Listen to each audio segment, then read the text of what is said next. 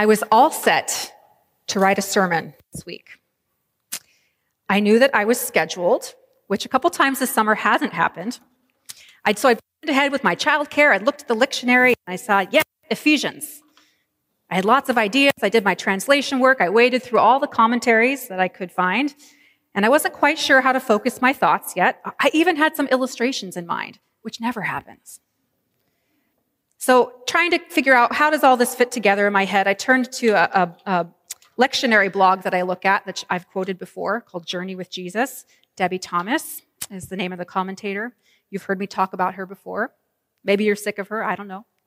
So looking at what she wrote this week, all of a sudden, whoom, God grabbed me here.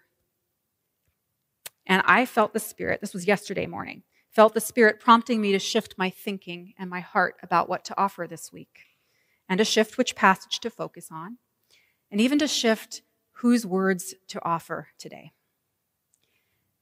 Because here's the thing. I don't think I'm the person who has the word from the Lord that we need to hear today. I think Debbie is. I don't think I can improve on what she's written, and I think the Spirit wants to speak through her words today and not mine. So I'm going to do something today that I've not done before, at least not when I've known, in advance that I would be preaching. I'm going to read someone else's reflection for you. And here's the other thing I'm going to do that's a risk, and we're going to see how it works. When I'm done reading her reflection, it's a little shorter, I'm going to invite some discussion from those who are gathered here today. Some of you are excited, some of you are terrified. It's okay. For those at home, I'm going to actually invite you to text or email me some responses. Got my phone here. So right now is your time to track down my number if you don't have it. I'm not going to say it in the live stream for some obvious reasons. So let me for a second pray for us, because this is risky. And let's pray. Spirit, I release control of this time together today and ask that you would use it to build us up into that mature body of the Lord that we read about. Come and do your work, we pray. And in your name we pray. Amen. All right. Here's the words of Debbie Thomas. Deep Hungers is the name of her post. She writes this. I spent last week helping my elderly parents move into their new home. While I unpacked boxes and organized kitchen cabinets, my father shared early childhood stories I'd never heard before. He described a time when he was 5 years old, when his village in South India suffered a food shortage. The rains didn't come. Crops and supply chains failed. And farming families like my grandfather's faced the prospect of starvation. My father told me candidly what it felt like to go to bed hungry at such a young age, how physically painful and frightening it was for him and his siblings, how wretched it was to wake up each morning and face the prospect of another day with little or no nourishment. Of course, the story broke my heart, but it also helped me to connect some dots I'd never connected before. When I was growing up, my father obsessed about keeping everyone within his sphere of influence well-fed. Our refrigerators and freezers were jam-packed. Dad loved taking us out to all-you-can-eat buffets. He and my mom spent hours cooking for our friends and family members, feeding them until they were stuffed. It was an obsession I found bewildering as a child because I didn't understand its origins.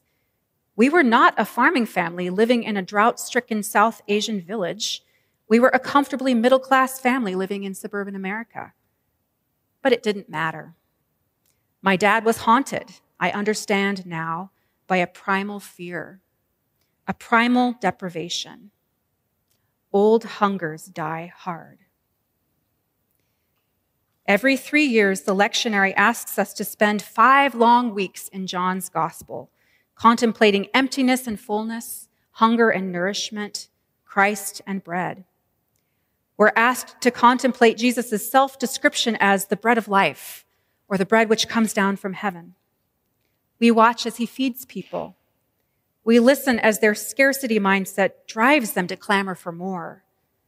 And we hear the challenge of his words when he invites the grasping crowds to probe the hungers beneath their hungers.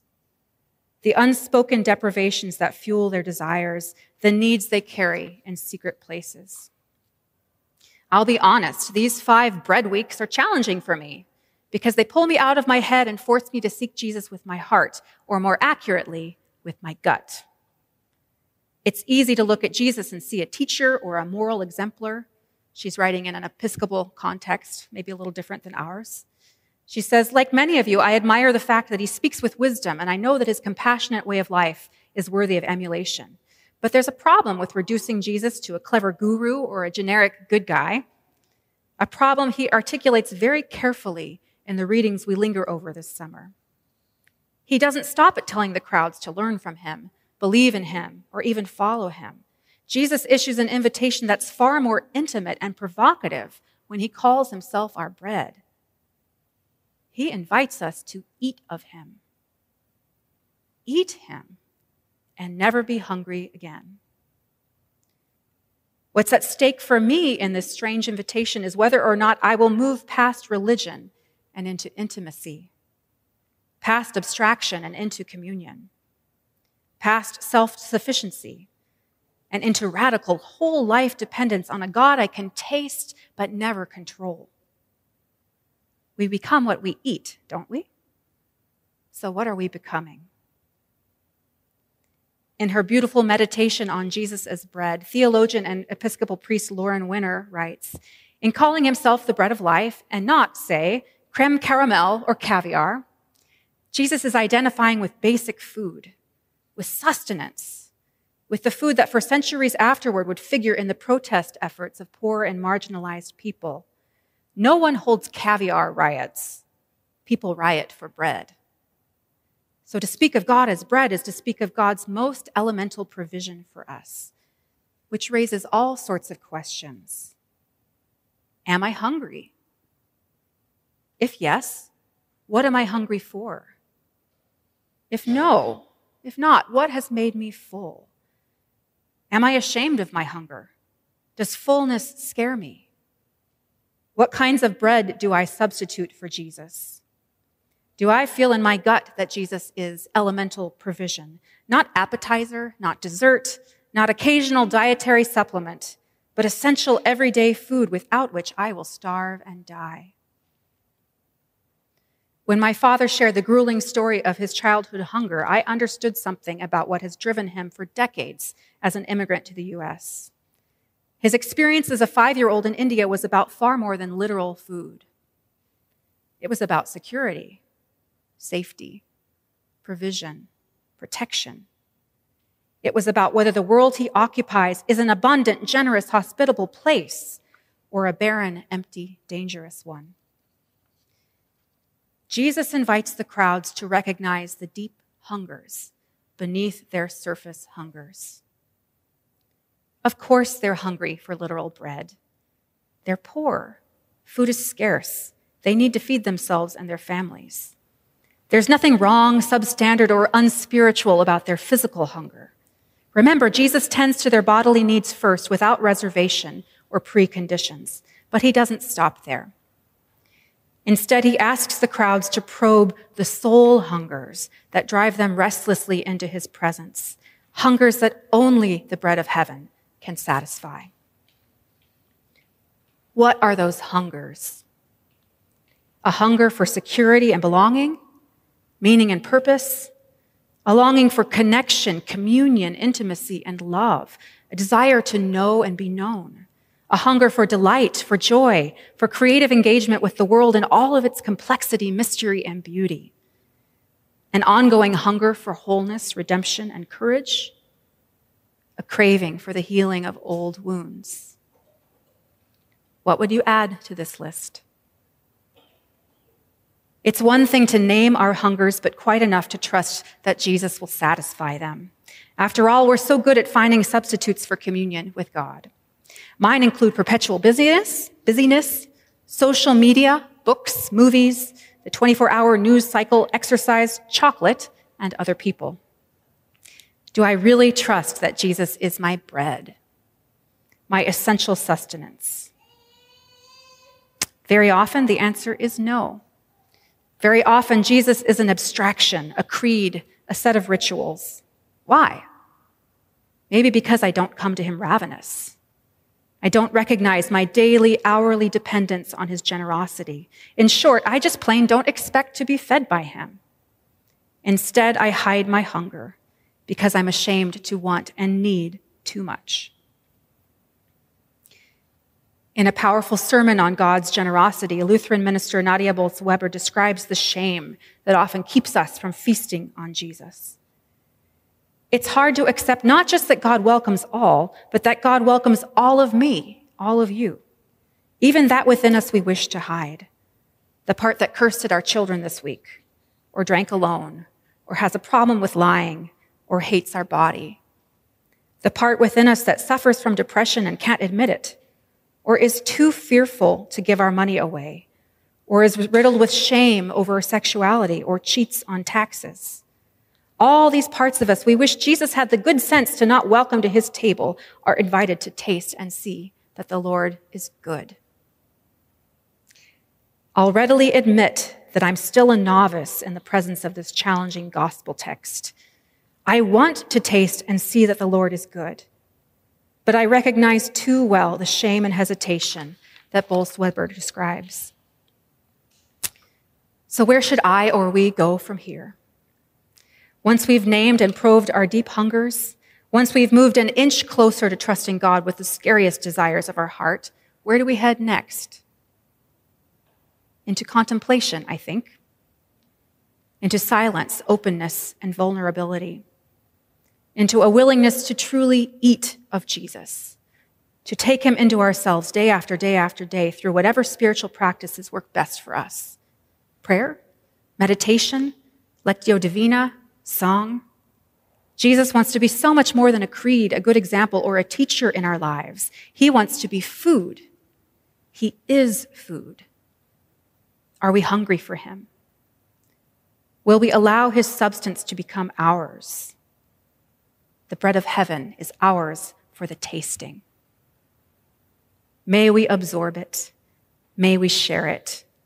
May we desire it above all things. May its nourishment permeate us through and through until we, like Jesus, become life-saving bread for the whole world. Again, these are the words of Debbie Thomas, Journey with Jesus. And now the risk begins. I brought a prop.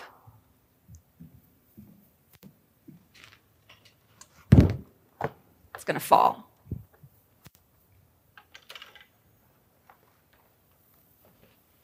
It's blank. Haven't done this before. We'll see.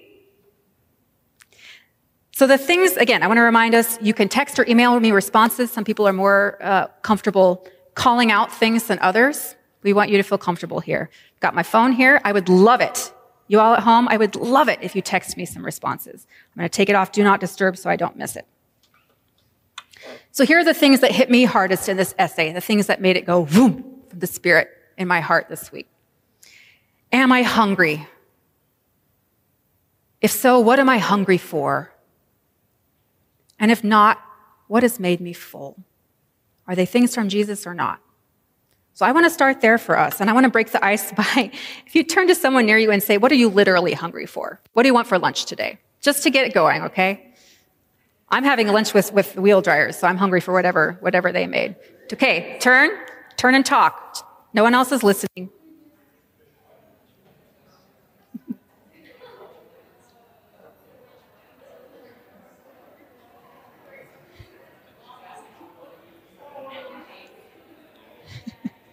It's just to break the ice. James is looking at meat. That sounds good. Oh, mean wiener. Woo! I want to go to lunch with Albert. All right, good. You can talk. So, what are those things we're hungry for right now? I'll start. It's only fair if I'm making you do this. I am hungry for control. This pandemic has taught me a lot about myself. I like to plan. I like to be able to say, okay, here's where we're going, here's a trajectory, here's how we're going to get there. I cannot do that with this stuff. I don't have any control over the Delta variant. I really wish that I did. I'm having a hard time. I am hungering for control. All right. Who wants to go next? What are you hungering for? Oh, Leslie, go. And then I got a response from someone online. I'm hungry to see my kids and my family. Yeah. To see kids, friends, family. Yes. That says family. All right. Someone from online says, hungering for community. Yeah, that goes with this. Someone else, I'm glad I'm not alone in wanting control. Anybody else wanting control? Yeah, I see a few of us. Acceptance. Yeah, that's a big one. I hunger for that too. There's so many fights right now. So many fights right now. I think peace goes along with acceptance. Yeah, someone else said peace. Someone online says hungry for connection. I hear that. And for meaning and purpose. You know, I feel that too. I think we're all in this season where the things that maybe brought us meaning and purpose are even upended. Lori. You know, me too. Hungry for escape.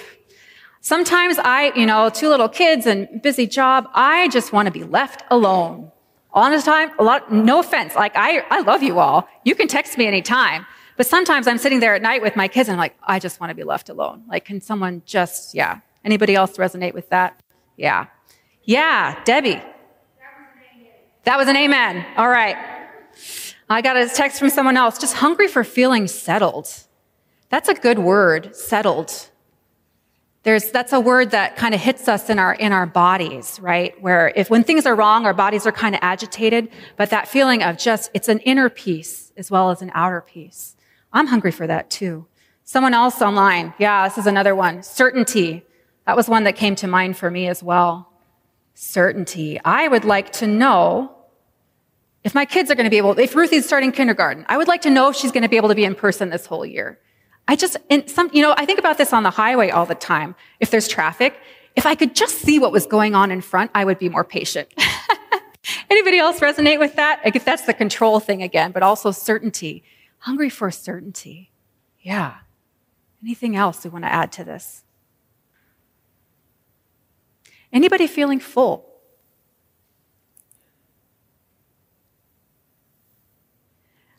Sometimes I feel full of tiredness that keeps me from wanting community.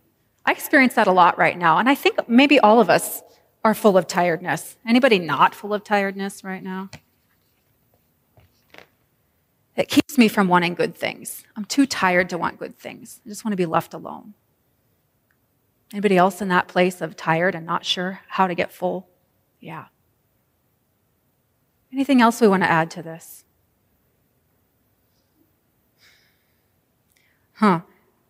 Full. So here's things that maybe we're full of that we don't want to be full of. Tiredness. Someone online texted me, worry. Yeah. Worry or anxiety. I think I'm filled with that a lot. What are we full of that we don't want to be full of? Guidelines. Oh, man. And guidelines that keep shifting. That's the tiring thing to me. Ruth, what were you going to say? Any addiction, food, alcohol. Yeah.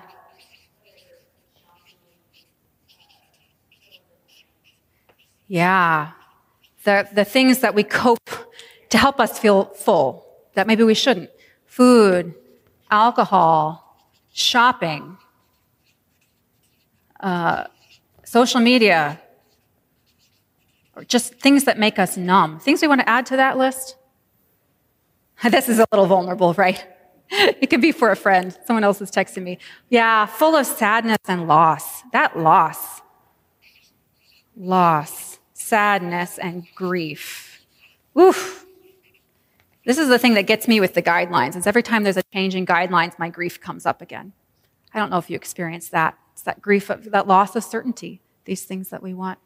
Anything else you want to add with this? Things that we're full of that we don't want to be full of. What's that? Conflict. That's the truth. Yeah. Conflict. I'm going to add one that I struggle with, and maybe some of you all do too. Judgment. And judgments, which is not always a bad thing. We have to make assessments about what's right and what's wrong. But when my judgment gets linked with my desire to control other people, that's where we get in trouble, right? I need to not control you. The Spirit gets to be in charge of you and not me, right? But I feel this a lot right now, and it's hard. Anything else we want to add? Responsibility. Yeah, goodness gracious. Responsibility and maybe tasks we don't want. I feel that too. Albert. That's a great thing. He said, what happens when you're content with your life? What keeps you content? What makes you content? Okay, so you have a sense of maybe meaning. Does that bring you meaning and purpose? Yeah. You have peace. You have some meaning and purpose. I'm really glad for that for you. Thanks be to God. Thanks be to God. Anyone else want to share things that you are content with right now? Things that are helping you fill up.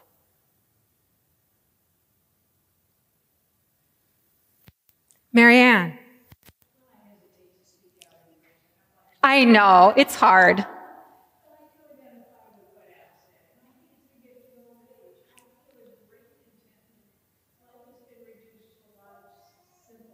Mm.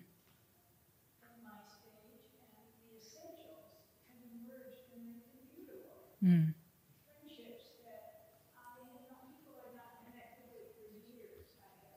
Mm.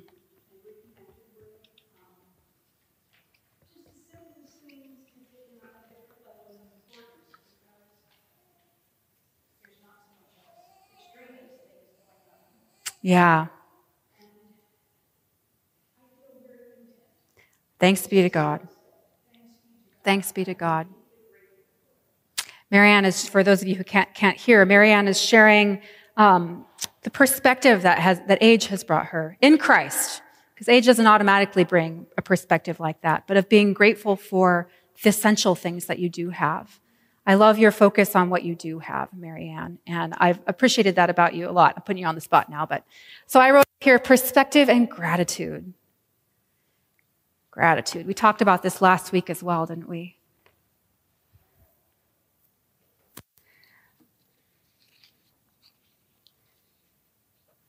We all have hungers. Debbie. Mm-hmm. Nature, God's creation. This is good because what I wanted us to turn to is thinking about, so we have our hungers.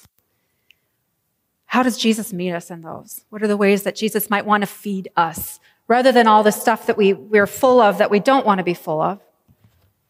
What are ways that Jesus can feed us? Ways that we can feed on him as daily bread and not, I love how she put it, an occasional dietary supplement. What does it look like for Jesus to be our daily bread? What roots us in those things? Ruth? I think a practice that I love to do is just receive, just having my hands open and saying, okay, I know I'm not supposed to go to X, Y, and Z. Yeah. And it's hard not to go to X, Y, and Z, so I ask for help. Yeah. And just I have my mouth open. Yeah. So instead of clinging to the things we want to cling to literally open our hands and emotionally and spiritually open our hands to the Lord and say, I'm struggling. What do you want to do? That's a great surrender. Surrender and prayer. Open hands.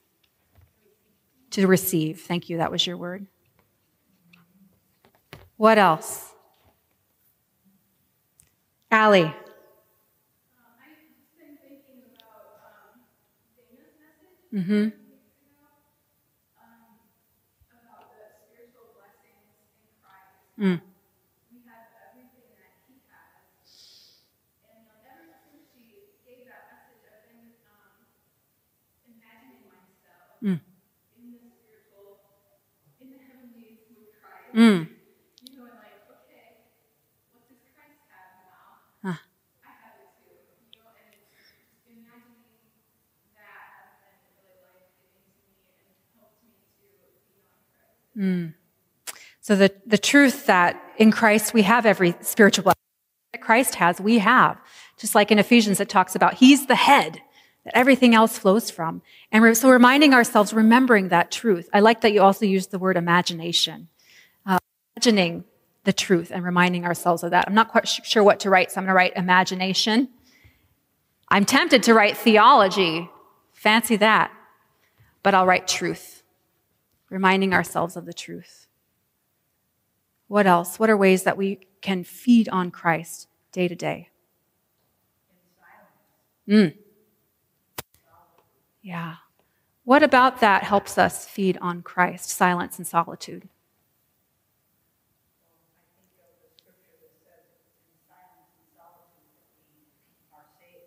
Mm.